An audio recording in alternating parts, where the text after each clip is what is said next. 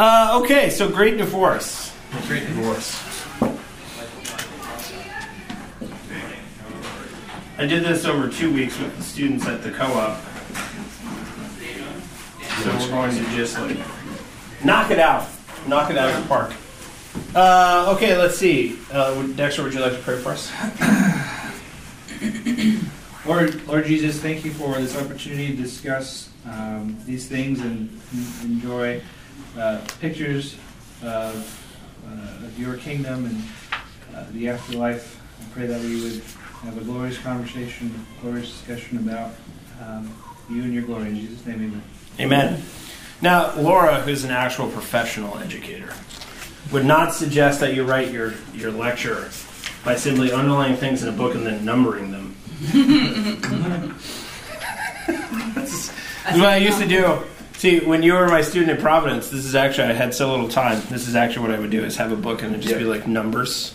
Hey, I can tell. Somebody should include me in years ago. Oh, yeah. What? All right, so what was C.S. Lewis's undergraduate degree? His undergraduate degree? Philosophy, that's right. But then what was his master's degree in? Was it medieval literature? Well, yeah, so it was literature. Back then they didn't have quite the specific, titles. But, so yeah, English literature. So he read a poem when he was when he was a graduate student called The Seafarer. Did I spell that right? No, I don't think so. Looks good. I think it's right. Okay, cool. Okay, so this is an Anglo-Saxon poem. There's a manuscript that someone found in a corner of a library in some monastery. They don't know who wrote it, because back then artists didn't put their names on things. But when he was studying, was he a Christian or not a Christian when he was getting his degree? Not. Okay. So in the poem Seafarer, he reads and studies this idea of the medievals, where the seafarer in the poem actually meets Judas, who's on vacation from hell. Because God is so merciful and so gracious that he allows Judas, of all people, to have a vacation on Easter from hell. So he gets 1 day off a year from being in hell. Now, this idea is called the refrigerium. I know. I thought he was being refrigerated. Well, there you go. The root word is the same as the one we get for refrigerator. Because refrigerium means refreshment. Refreshment is what it means. So the refrigerium is a Catholic doctrine. It's not mainline dogma. So it's not the dogma of the Catholic Church. There's a difference. So they actually have councils, and the councils decide what is dogma and what is not. This is a doctrine, not dogma. So some people believe in this and some people don't. It's not like a matter of obeying the faith. But the word means refreshment, and it is a spiritual solace and the banquet. Okay, so here we go. So this is where the idea originally came from. The pagans used to have a picnic at your grave, and they called it a refrigerium. And what they would do is they would gather at your grave and eat food and refresh their memories about you. And that was how the idea originally started. Christians carried this into their Christian lives. So Christians would do this. They would go on the anniversary of someone's death, and they would have a refrigerium, which is this picnic where they would refresh their memories. This is very, very strange to me, but this is what they used to do. So then Tertullian, who's a theologian, he referred in one of his works to the refrigerium interim. I'm going to just spell the Latin correctly. Interim. So Tertullian, have you guys ever heard of Tertullian? He's a very important father, patristic father, they call them. So the fathers back then, they're called the patristic fathers. So the patristic father writes about the refrigerium interim, which is refreshment in the meantime, is what this means. So the idea here is that the refrigerium, which was this picnic that people had, is actually then referred to as it gets this added benefit of a break. You get a break. You get a rest. You get refreshment from your punishment. And in 1931, when he was working on his Oh Hell book, you guys remember the Oh Hell book, the Oxford History of English Literature, excluding drama, he read of Jeremy Taylor, who was a theologian or pastor, and this is what he had to say about the Refrigerium. Okay, so Taylor was commenting on a Catholic service, and this is what he says about the Catholic service. They hath inserted this one into her public offices, that the perishing souls in hell may have sometimes remission and refreshment, like the fits of an intermitting fever. For so it is in the Roman Missal, printed at Paris in 1626, in the Mass for the Dead. It says, and since we are unsure about the character of his life, even if his soul is unable to obtain full remission, let him at least feel some relief through the abundance of thy great mercies among whatever crushing sufferings he endures. So by the 1626, this idea of this picnic at the gravesite, this refugium interim, this period of rest, goes on to become a service. So masses you used to be able to pay for. You go to a church and you say, listen, I would like to have a mass held here on behalf of so-and-so. So you pay the priest and he holds a mass. So they had this service where you pay money to not refresh your memories of the dead person, but you pay money to have this service so that God, because you don't really know what the person's status was when they died, would get a break from hell. Indulgences, yes. Oh, yeah. And so later, the ideas of purgatory and indulgences and all of these things come out of these basic ideas. This is the start of the ideas. So the Catholic Church goes on and formulates all these other ideas about this. So when did that first, what year did you say, or what century? Well, you said 16th century. Yeah, by 1626. I thought like indulgences were much before that. Yes, they were. Yeah. But this particular service that some of the Catholic churches used, not all of them, but it was found in certain books. That's what Jeremy Taylor, who was a Puritan, was writing about this Catholic service. Does this make sense? So it's kind of a disconnected sort of path as to how C.S. Lewis got to this idea for the Great Divorce. But when he was a student, he read about this holiday that Judas gets from hell on Easter. Then he hears about this refugium that he reads about from Taylor when he's studying, and so he starts to put the pieces together a little bit. Okay, and the man who wrote this book, who is a C.S. Lewis expert, Walter Hooper, he was his secretary right before Lewis died, and he's actually the one in charge of all of his papers. So he wrote this guide to the Great Divorce where he starts to explain this very lengthy path that C.S. Lewis took from his 20s to his 40s, where he came up with this idea. And it's based on this not Catholic dogma, okay? It's not purgatory. It's an older idea than that. It's where the idea from purgatory came from. When did purgatory, when did that appear in the Catholic Church? Well, that came slowly as well. And that didn't actually become something that they taught until after the 12th century. So this is prior to the 12th? Yeah, so this is prior to the 12th century. So you take the bad idea of, say, purgatory, and you take C.S. Lewis's idea of a vacation from hell, and you go back and they have the same source. Okay? That's the key point. So C.S. Lewis himself did not believe in purgatory exactly. That's kind of his point. He doesn't want to believe, because purgatory is this place you go where you're cleansed. You go there and you burn for a time. And it gets away those last bits of impurities that you didn't quite clean off when you were living. And after you spend a certain amount of time there, you get out. That's why people used to pay to shorten your sentence in purgatory.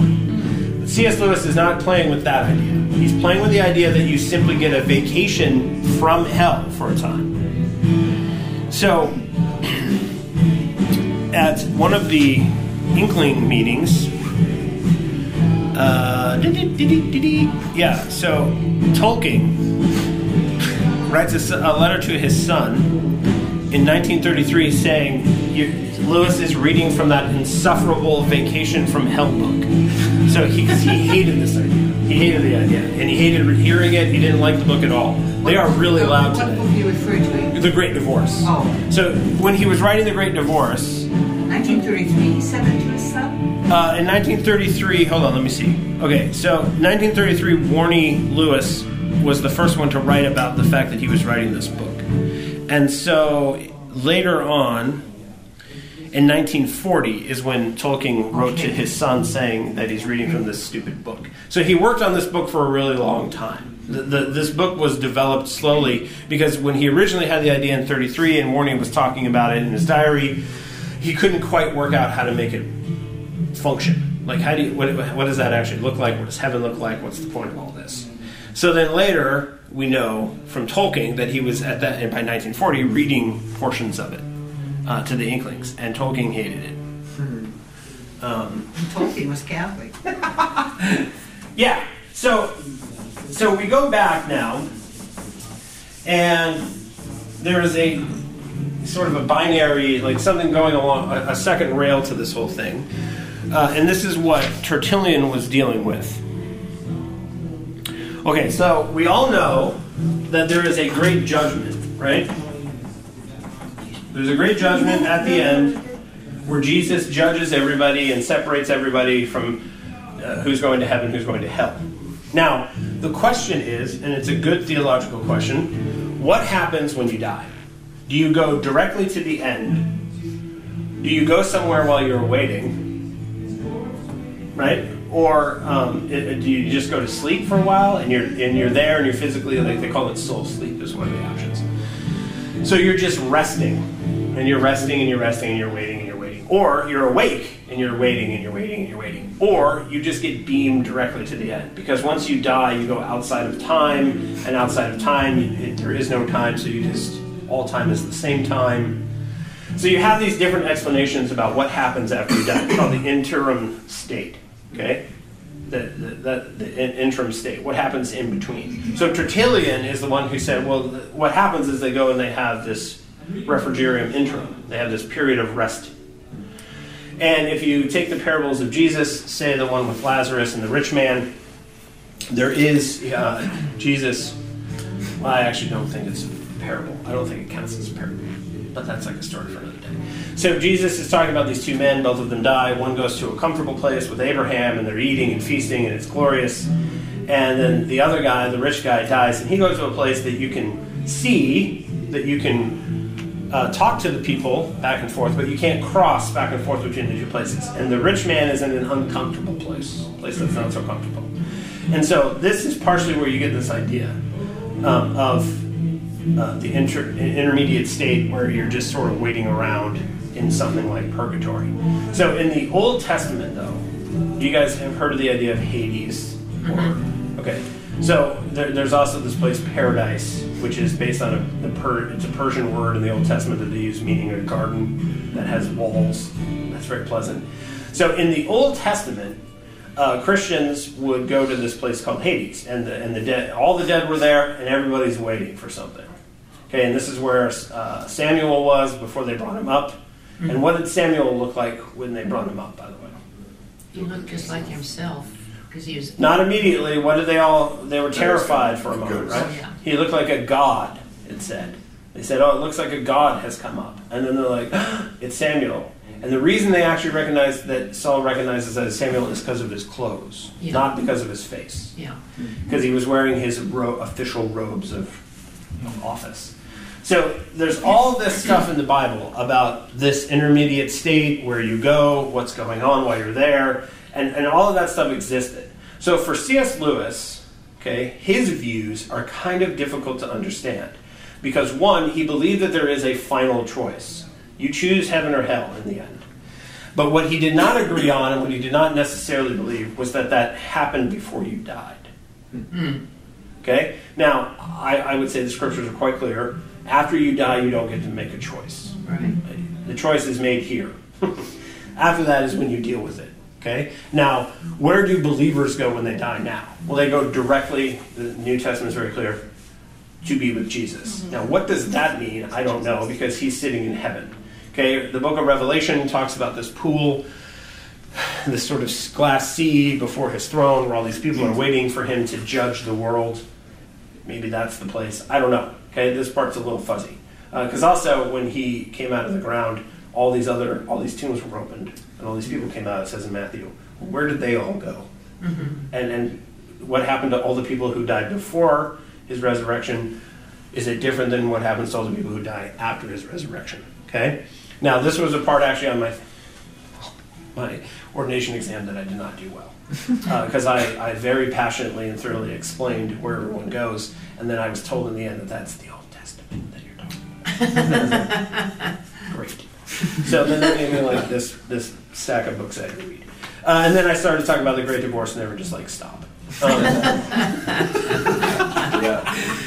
Because it is a dangerous idea. C.S. Lewis believes that there is a last moment of choice, but he doesn't believe it happens before you die. He thinks it's possible that it happens afterwards, sort of. And what we have to understand in this book is not that C.S. Lewis is not writing theology proper. Okay? He's writing what he called a supposal. You guys remember this? This is also sort of what Lion, the Witch, and the Wardrobe is about. Suppose there was a world where instead of an incarnate man, the Lord God came as an incarnate lion.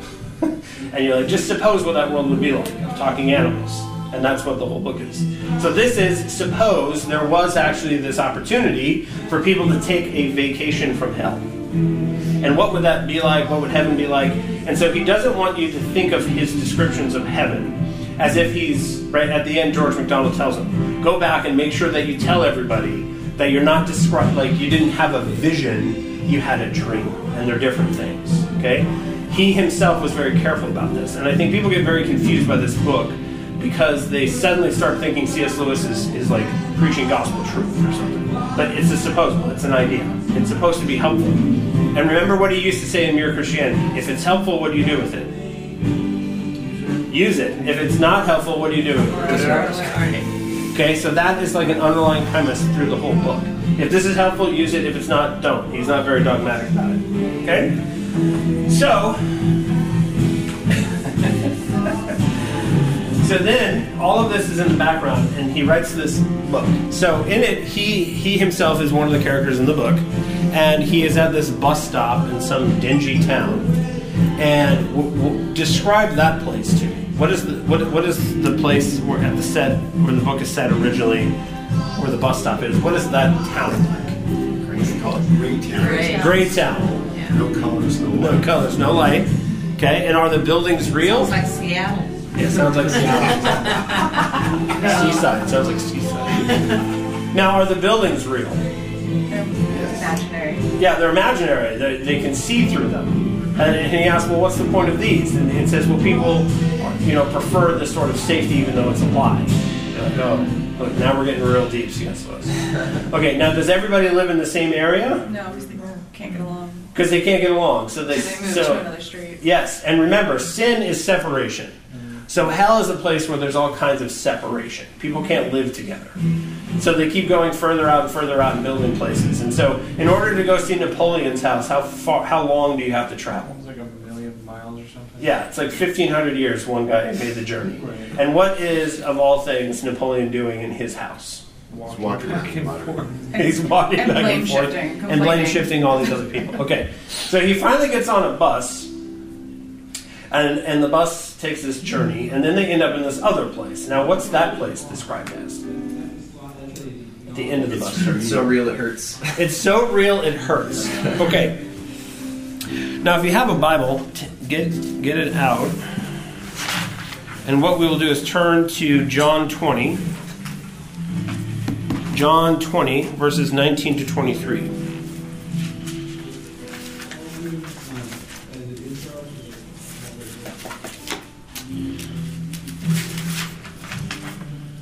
John 20, 19 to 23. Who would like to read that for me?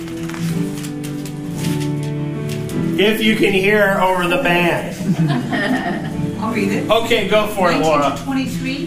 19 to 23, yeah. That Sunday evening, the disciples were meeting behind locked doors because they were afraid of the Jewish leaders. Suddenly, Jesus was standing there among them. Peace be with you, he said. As he spoke, he showed them the wounds in his hands and his side. They were filled with joy when they saw the Lord. Again he said, "Peace be with you. As the Father has sent me, so I am sending you." Then he breathed on them and said, "Receive the Holy Spirit. If you forgive anyone's sins, they are forgiven. If you do not forgive them, they are not forgiven." Okay. So at the very start of the story, there the apostles are in a closed, locked room. And then Jesus is in their midst. Now, it does not explain any more than that. So people who talk about the resurrected body talk about the fact that you can walk through walls because you're a ghost and your body is not real. See, there you go. But then you, by good and necessary consequence, okay, or the three ways of doing theology. Good and necessary consequences is the first one. Clearly, he doesn't have a real body because he can walk through walls. Okay, well now let's check that against other verses in the Bible. Well, he eats fish, and the fish doesn't fall out of it, right? So clearly, he has a real body. All right, so what's that? They touched his and they touched his hand, so they can touch him. So he is actually real. So okay, well let's think about this for a moment. Somebody must have unlocked the door for him. Okay, where does it say that? No, it doesn't say that. Okay, so the idea here is that Jesus is more real than the locked door. So it's not that he is a ghost, it's that the door is a ghost. The door is ethereal. The things in this world aren't really real. Now, here we have to be very careful because Platonism is straight up Platonism, pure 100% Platonism is wrong and evil and very dangerous. But there is some sense here where this world is just a shadow cast from heaven. Okay, that's where the real place is, and I think that you start to get into that, it's very difficult to explain, and there are a lot of traps. But this is the idea that C.S. Lewis has. He has this idea where heaven is a realer place than here, and so these ghosts who have been, turns out, in hell, are getting thinner and thinner and thinner and less real and less real and less real and less real. And so now they go and they cut themselves on the grass, they try to walk on the water, and the river is like tumbling them down the right way, and they get very bruised. So as time goes on, when we go to heaven, we get more real. That's why the people that he sees who have been there longer are more and more glorious, more and more substantial. And he refers to the mountains being like the apostles. And this is where he gets this idea of like, he's using metaphorical language, like the Bible does. Because the Bible talks about the fact that we're supposed to be doves, but that doesn't mean God wants us to lay eggs. Remember, this is what he talked about in Mere Christianity. God talks about the fact that there are horns blowing in heaven. Is that what we're going to have, is horns? And I think that when we think about heaven, we have a very difficult time trying to imagine it being anything other than like what this world is like. And so you have to talk about it as like golden streets. Well, I think that's a helpful idea, but it's been taken too far. So everybody thinks that they're going to live in I was told when I was a child, I'm going to live in a mansion with golden streets. And I thought, well, I'm just going to go and dig out all the bricks and this cobblestone. I'm just going to take all that gold home. It's just free gold lying around. But that's not exactly what it's going to look like. So it's very much like C.S. Lewis is doing something very similar to Scripture, where he's using very metaphorical language. Okay, so for example, somebody tries to steal apples in heaven. What happens? But what happens to the person? He couldn't carry more than the smallest one. He couldn't carry more than the smallest one for very long. Okay, because it was so heavy. And then when he finds out that hell is only a crack in the ground, he says that a butterfly could swallow it. And what would happen to the butterfly? Nothing. Because everything in heaven is so real, so big, so substantial that a butterfly could swallow hell, which is becoming smaller and smaller and smaller and less significant. And this is his vision of heaven and hell. Now, what do you guys think about that? The idea. I like his idea that we become more real. Yes. That's somehow kind of wrong true. There's more. That's reality. What we're living here, Yes. we think it's real reality. Right. Is on the other side. On the other side. Yeah, exactly. Because what are we always learning? We're always learning, like, we're trying to figure out what's going on down here, and what we're always trying, what I find I'm always reminding everybody is that we don't look with eyes of flesh. right? You have to see what's really going on. It's like a thing I feel like I'm always telling people. And then when I read C.S. Lewis, it's very comforting because I'm like, yeah, there is this real place, a real will, a real, like somebody is guiding all of this stuff and who it makes sense to, right? There's like a whole real plan in his mind. And there's a whole real overview of what's happening, and what's happening isn't what it looks like is happening. Right? How's a Jewish carpenter dying on a cross overcoming the world? Right? It looks a certain way, but how it looks is not what it really is. And I think the whole world is this way, and I'm with you. C.S. Lewis comes and I'm like, yes, I get it. There is something that's more real. Now, it's not Platonic, okay, but Plato was a little kind of on the right path. Yeah. So, I guess two things. So what is Platonism exactly? And then why is hell small? Well, because you become less and less substantial. You become thinner and thinner and smaller and thinner and smaller, so you fit in a very tiny place.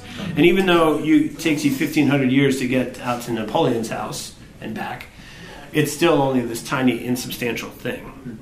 Because what happens is the further you get away from God, the less substance you have. The closer you get to Him, the more substance you have.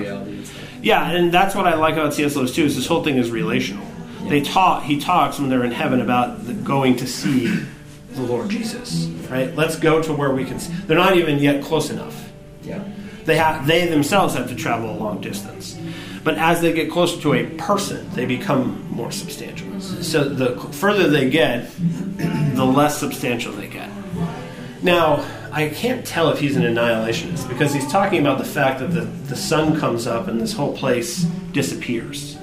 Hell is going to disappear. And it's very vague when he's describing it. It's a little clearer in the last battle. Because as Aslan is greeting everyone into Aslan's country, everyone has to look at his face. Again, it's very relational. They look in his face and they either go through the door or what do they do? You guys remember the last battle? Normal animals not talking about. Some of them do that, yes. But those, you either go through the door into Aslan's country or you pass into his shadow and disappear. And you're like, whoa, C.S. Lewis. Wow. That's called annihilationism, son, and that's not what happens. Okay, people do not just cease to exist. And I think this is where his eschatology gets a little funky. Well, it was already a little funky, but it gets a little. His funk. Yeah, his funk is helpful. His funk is very helpful. Well, it's like the grumbling woman. She also just snaps and disappears. She snaps and disappears. So she becomes a grumble. yeah. Right. So that's a good segue because he believes that you cease to exist, which I don't think is what Scripture says. Now, God, right? He talks about hell as Gehenna, and this is also metaphorical. People, why do we have these descriptions of hell that we do? Well, there was this trash heap outside of Jerusalem that was burning 24 hours, 7 days a week, 365 days a year, and it just burned and burned and burned, and that's what he refers to. He calls Gehenna hell. And hell, when you look at the Bible, and the Greek word is this burning pile of trash. And so is that, we're all going to just be in a big burning pile of trash if we go to hell forever? No, but it's helpful to understand sort of what it feels like to be in this place that you would go. And so annihilationism is also inaccurate. But he has all these now case studies. Okay? He's doing this thing where he's showing you his ethics. Remember, he left off from direct apologetics to start writing stories and other things that were apologetic, right? Screwtape Letters is apologetic. The Narnia series is apologetic. The Ransom trilogy, there's an apology going on here. He's making a case through aesthetically for the Christian faith.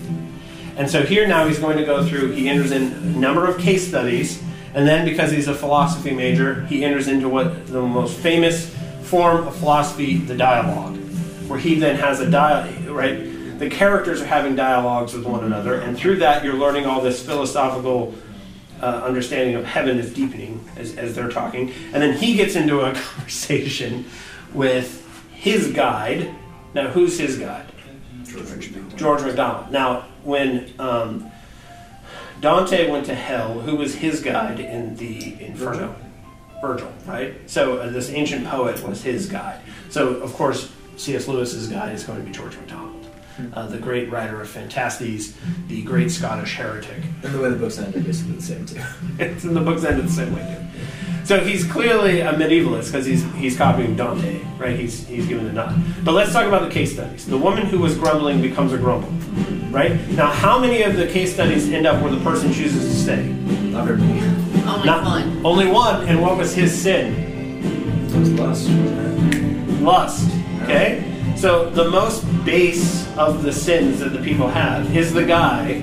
So the person who's closest to heaven, closest to staying, is the person who, in most of our minds, is in this world would be the worst sin. Because, right? Think about sins. Pride, no problem. Lust, oh, you're gross. Okay? And what was Jesus always telling everybody? The prostitutes are closer to heaven than the Pharisees. Why? Because their sins are simpler. Their sins are much simpler. Okay? Spiritual pride, this is the point C.S. Lewis was always making. Spiritual pride is the most dangerous of the sins. And so you have a bishop who's more concerned about the journey than the arrival. Remember that guy? He was a heretic. And he would rather keep journeying than ever, he would rather ask questions than ever have answers. Okay, what were some of the other case studies, the more complicated sins?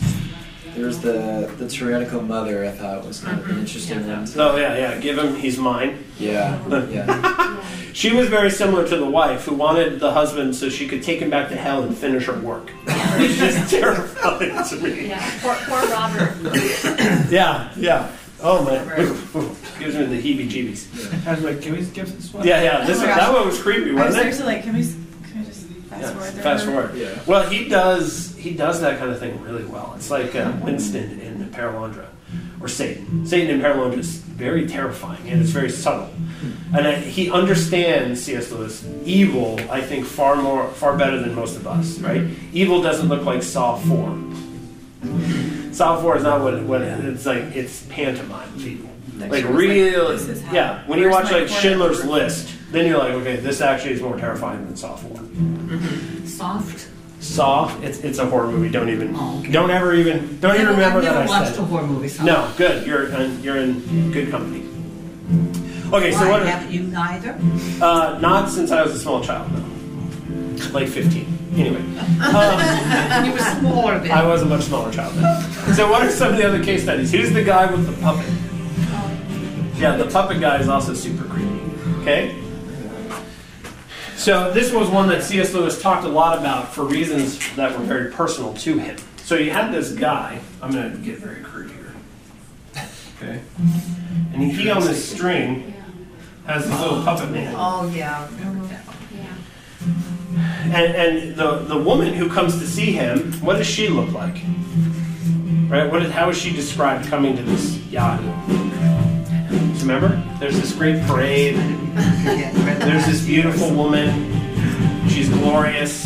She has this whole train of followers. And C.S. Lewis says, oh, somebody very important must be coming. And George Orwell was like, oh, she's like a washerwoman or something. Right? She's like the least important person in this world who seems to have to be quite somebody in heaven. Why? Because she loved. Right? Everybody was her daughter. Everybody was her son. Every man, she was the wife of every man. Like she just loved and supported and was all things to all men. Is essentially what he describes. Which I love that he does it. He uses that verse describing a woman, not a man. Okay, so she comes. Here she is. And what is this that he's using? Remember, he's got the little guy on the string. What's that? Is it a lizard? No, the lizard is the guy with lust, which we're going to come back to. Okay, so here's what happens. So this guy wants sympathy. He wants her to feel bad. He's manipulating her, using her emotions. So this guy is what C.S. Lewis would call a domestic tyrant. Somebody who wants pity, somebody who wants you to feel bad, somebody who wants to not make a big deal, but is constantly making a big deal. And this was the woman that he lived with. This is how she was. She was this person. She always had this little actor, this little guy that went ahead of her, this person. And you're supposed to feel sorry for her, and you're supposed to pity her, and that's supposed to get you to do all these things to serve her. Right. And this is how the woman he lived with, he described her. She was a domestic tyrant. Him, Warnie, the servants, the neighbors, the doctor, this is how she treated everybody. And so this is the guy, she's got to he's got to stop using this to talk to her, and he's got to talk to her directly. But what does he end up doing? Right? He ends up shrinking until there's only this guy. This guy gets bigger. Okay? And so he ceases to be himself. Now, he's only this character that he was pretending to be his whole life in order to manipulate this woman who, at this point, cannot be manipulated. So, you have, this is not love so much here, but this is a very interesting thing that a lot of people do. People use their hurt feelings all the time to manipulate everybody else. I think it's very popular sin at the moment. Okay, the mother and the wife were using love. That was their idol. They want to love this person. Give me this person so I can love them. And it's like a little terrifying, right? Then you have the bishop who doesn't want to come to answers. You have all these different characters. Now let's talk about the guy with the lust. Because he has this lizard, and the angel wants to put it to death. You remember the story? Yeah. So, but he doesn't want the angel to put it to death because what's going to happen to him? It's going to hurt. It's going to hurt, right? So then he finally lets the angel. And the angel crushes it and stomps on it, and the guy actually does feel a great deal of pain. But then what does the lizard turn into? A nice horse. A nice, beautiful horse. Okay? And he climbs on the horse and rides into the hills. And he's the only one that actually chooses to stay. Okay, but first he has this. So this is where it gets a little interesting because, so you're telling me that all this guy had to do was come to where an angel was, and the angel is the thing that he crushes this lust that this man has, and it's kind of like a purgatory idea. He goes and he's waiting and waiting and waiting for someone to purify him, to cleanse him so that he can carry on.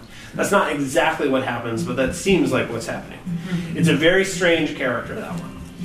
But C.S. Lewis's broader ethical point, okay, is that putting something to death like that, it's a creature that you carry with you that you can crush and kill.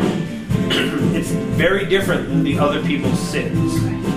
It's something he's delivered from, opposed to something that he has to stop doing from within himself in a weird way. And so think of the woman who's caught in adultery. Okay, her lizard was crushed by Jesus, and she's ridden her horse into the scriptures where everybody remembers who she is now. Right? We don't know her name, but who cares? We know who the woman is. And that's kind of like what this is. She's great in the kingdom of heaven. And she was closer to the kingdom of heaven. She just needed somebody like the woman at the well to come and crush this dragon that she has and deliver her. And I think this is very helpful. There are sins where the person is closer to heaven. There are sins that, like his story, make you less substantial and keep you further from heaven. Okay? Now, at the very end of the book, there's something very strange. He sees a group of people playing chess. Can I make a quick comment? Yes. On all that? So, that reminds me of the whole reality thing. So when it comes to like a lizard versus a stallion, you kind of get at that idea again. So a stallion, a righteousness is much, much more real than like this little lizard of lust that has been killed. Right. It's been turned into something greater. Yeah.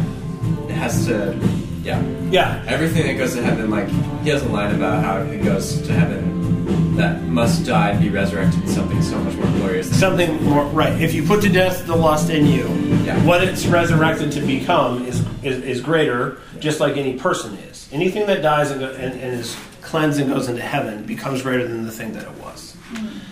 And so, that's why, like, your sorrows, our pains, the tribulations, the trials, all the things that happen to us here, on the other side of every grave where we've had to bury ourselves, to die to ourselves, on the other side of it is an empty tomb. And it's hard for us to imagine what's on the other side of those graves. Because here it's just a graveyard of pain, difficulty, and sorrow. And you think you're going to be standing in that graveyard on the other side when you go to heaven, and it's going to be nothing but empty tombs. And you're going to see it all completely differently than how you see it now. Just like the lizard turns into a stallion. And if you, in Mere Christianity, this is what C.S. Lewis is always talking about. He's talking, this book is apologetics. This is him explaining in picture form what he was talking about in Mere Christianity and all his other works on ethics. Because what are we becoming? Okay? Part of why, most of these people don't choose to stay in heaven is because the choice has already been made. That's his point. That's his point in his sermon, The Way to Glory. We are becoming something. we make the choice not at the end, not with there's all this pressure, but we make the choice a little at a time every day, and as we're progressing either towards heaven or hell. We're progressing towards something that looks like a god or something that looks like a demon. And that's, most of these people don't stay because they've already made the choice. So it's very interesting that he ends it that way, because that's not what people are like, oh, look at him, he's giving people choices. Well, it's quite clear these people have already made the choice. There is no talking them down. They have set their face towards hell, and they will not be dissuaded. The only one that stays is the guy who's delivered, who then has to do a kind of dying at the end. And so he sees these people playing chess, and what he realizes is that even this whole thing is a metaphor. These choices they've been making all along, and they're here because of choices they made all along. They're leaving because of choices they made all along. They chose hell a long time ago, and they're not going to be dissuaded from it. And this is where George MacDonald comes in. He says there's only two kinds of people. The people where God says, thy will be done. Right? Or those people who say to God, thy will be done. And that's it. Not quite. Those to whom God says thy will be done. Yeah, right. Okay. Yeah. Thank you. So there's only two kinds of people. People who get their way, or people who submit to God's way. Okay? Either our will prevail or his will won't prevail. And that's the point. That's the whole point of the whole book. What do you guys think about that? Cramming a lot into an hour. Everybody's got to serve somebody. It's either God or yourself. Yeah, either God or self, right? It's Christ or chaos. He talks about, only when you bury the seed does anything grow, Yeah. and multiply. Mm-hmm. And I guess I just associate that with myself. If I don't get rid of myself, I'm not going to grow. Right, and multiply, right? Yeah. And become something other.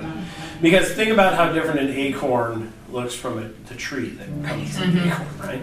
I mean, it couldn't be more different. You take, I was just looking at an apple seed this morning, and I was like, look, I can't believe this turns into an apple tree. Yeah. I mean, literally, everything is there inside of it. Yeah, tiny And little thing. unless you bury it, and water it and tend it.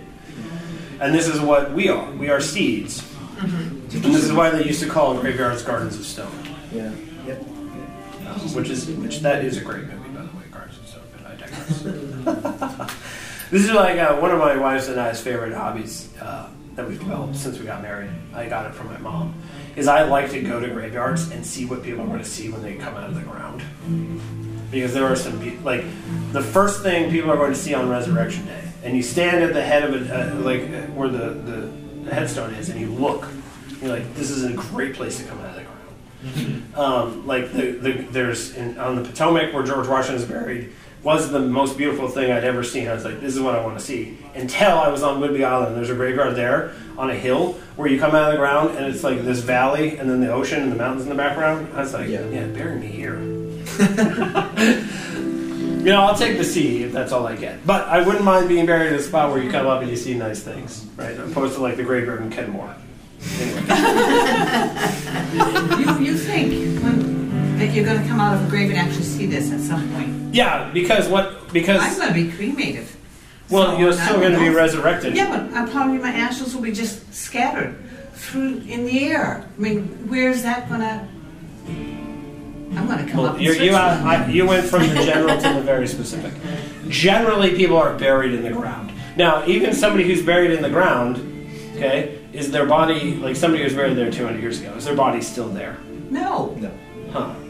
But yeah, that's where they're going to come out. Do you know that?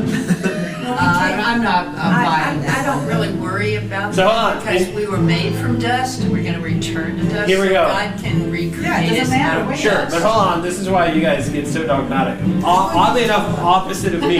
So, in the book of Matthew, when the tombs are opened, the people come out of the tombs they were buried in. Yeah. Ah, there it is. So you come out of the tomb you were buried that might in. have been a one-off. That might have been a one-off. Jesus did. So There's what lots about of things that Lazarus happened at that point. You come out of the tomb you were put in. Anyway, don't distract us here at the end. We are talking about the It's a end. good Yeah, we are talking question. about that. Is it though? Well, Don't considering validate my her. grandma just got cremated and my mom's about to be cremated. Yeah, so I mean, It this is is a why. curious thought, and because I've heard some pastors like, hardcore be like, Yeah, cremation, you should not do that because your body needs to come Well, back. I'm even more confusing because I don't. If you're cremated, whatever. I mean, your body's Wait, going to come dust to back. dust. What? Right, your body, but your body's going to come back exactly where it was last left. My point is that I do not want to be cremated under any circumstances. But it's perfectly legitimate for other people to do it. Come back Please with don't last put my left. body. But I mean, that was what they used to use against the first century Christians. First century Christians, they were like, oh, these people believe in a resurrection. So let's burn dismember them. them and burn it and scatter the ashes and terrify all the Christians. And the Christians were like, we're going to sing even louder now because that doesn't bother us. Because it's right. We're all going to be resurrected. In Scripture, when people come back out of a tomb, they come back out of the tomb they were put in. I'm just going to say that. Don't get too distracted. However, all of those. Yeah, and what are we going to see on Resurrection Day? The Lord. The Lord Jesus, right? Because either in the east or the west or the north or the south, everyone's You're going always to see gonna him. see Yeah, we're going to all see him simultaneously. And if this was a class on the Book of Revelation, in the Book of Revelation, it's heaven and earth. The veil is taken away, and the two things are married together and become one place. So you realize, as C.S. Lewis says, that heaven is an extension of where you are right now. Right. So it's this idea that everything in the world is going to be destroyed and they're going to make a new world is actually not true. Heaven and earth are going to be married together, and the two will become one. Just like at the end, because at the end of Revelation, there's a bunch of marriages. Jesus and his bride, the earth and heaven, and all things are reconciled, and you get to you wake up, and even if you're looking at Whidbey Island, it will be heaven. Because this is just an extension of that, right? Real. And that's what he means in the last battle, where you go further up and further into and it's always you're going further up and further into Aslan's country, and you're like, oh, this is like Narnia but better, and then they go up a little further, like this is even better than the last fake Narnia, and then they just keep going forever. Yay! All right, Judy, will you pray for us? Yeah. All right. Lord, thank you for the promise that we get to be with you in paradise because of the sacrifice of your Son. May we continue to pursue your goodness, truth, and beauty, and be a part of your being in all that we do. And may we love you and pursue your truth and wisdom. I guess you're in prayer. Amen. Amen. Thanks, everybody.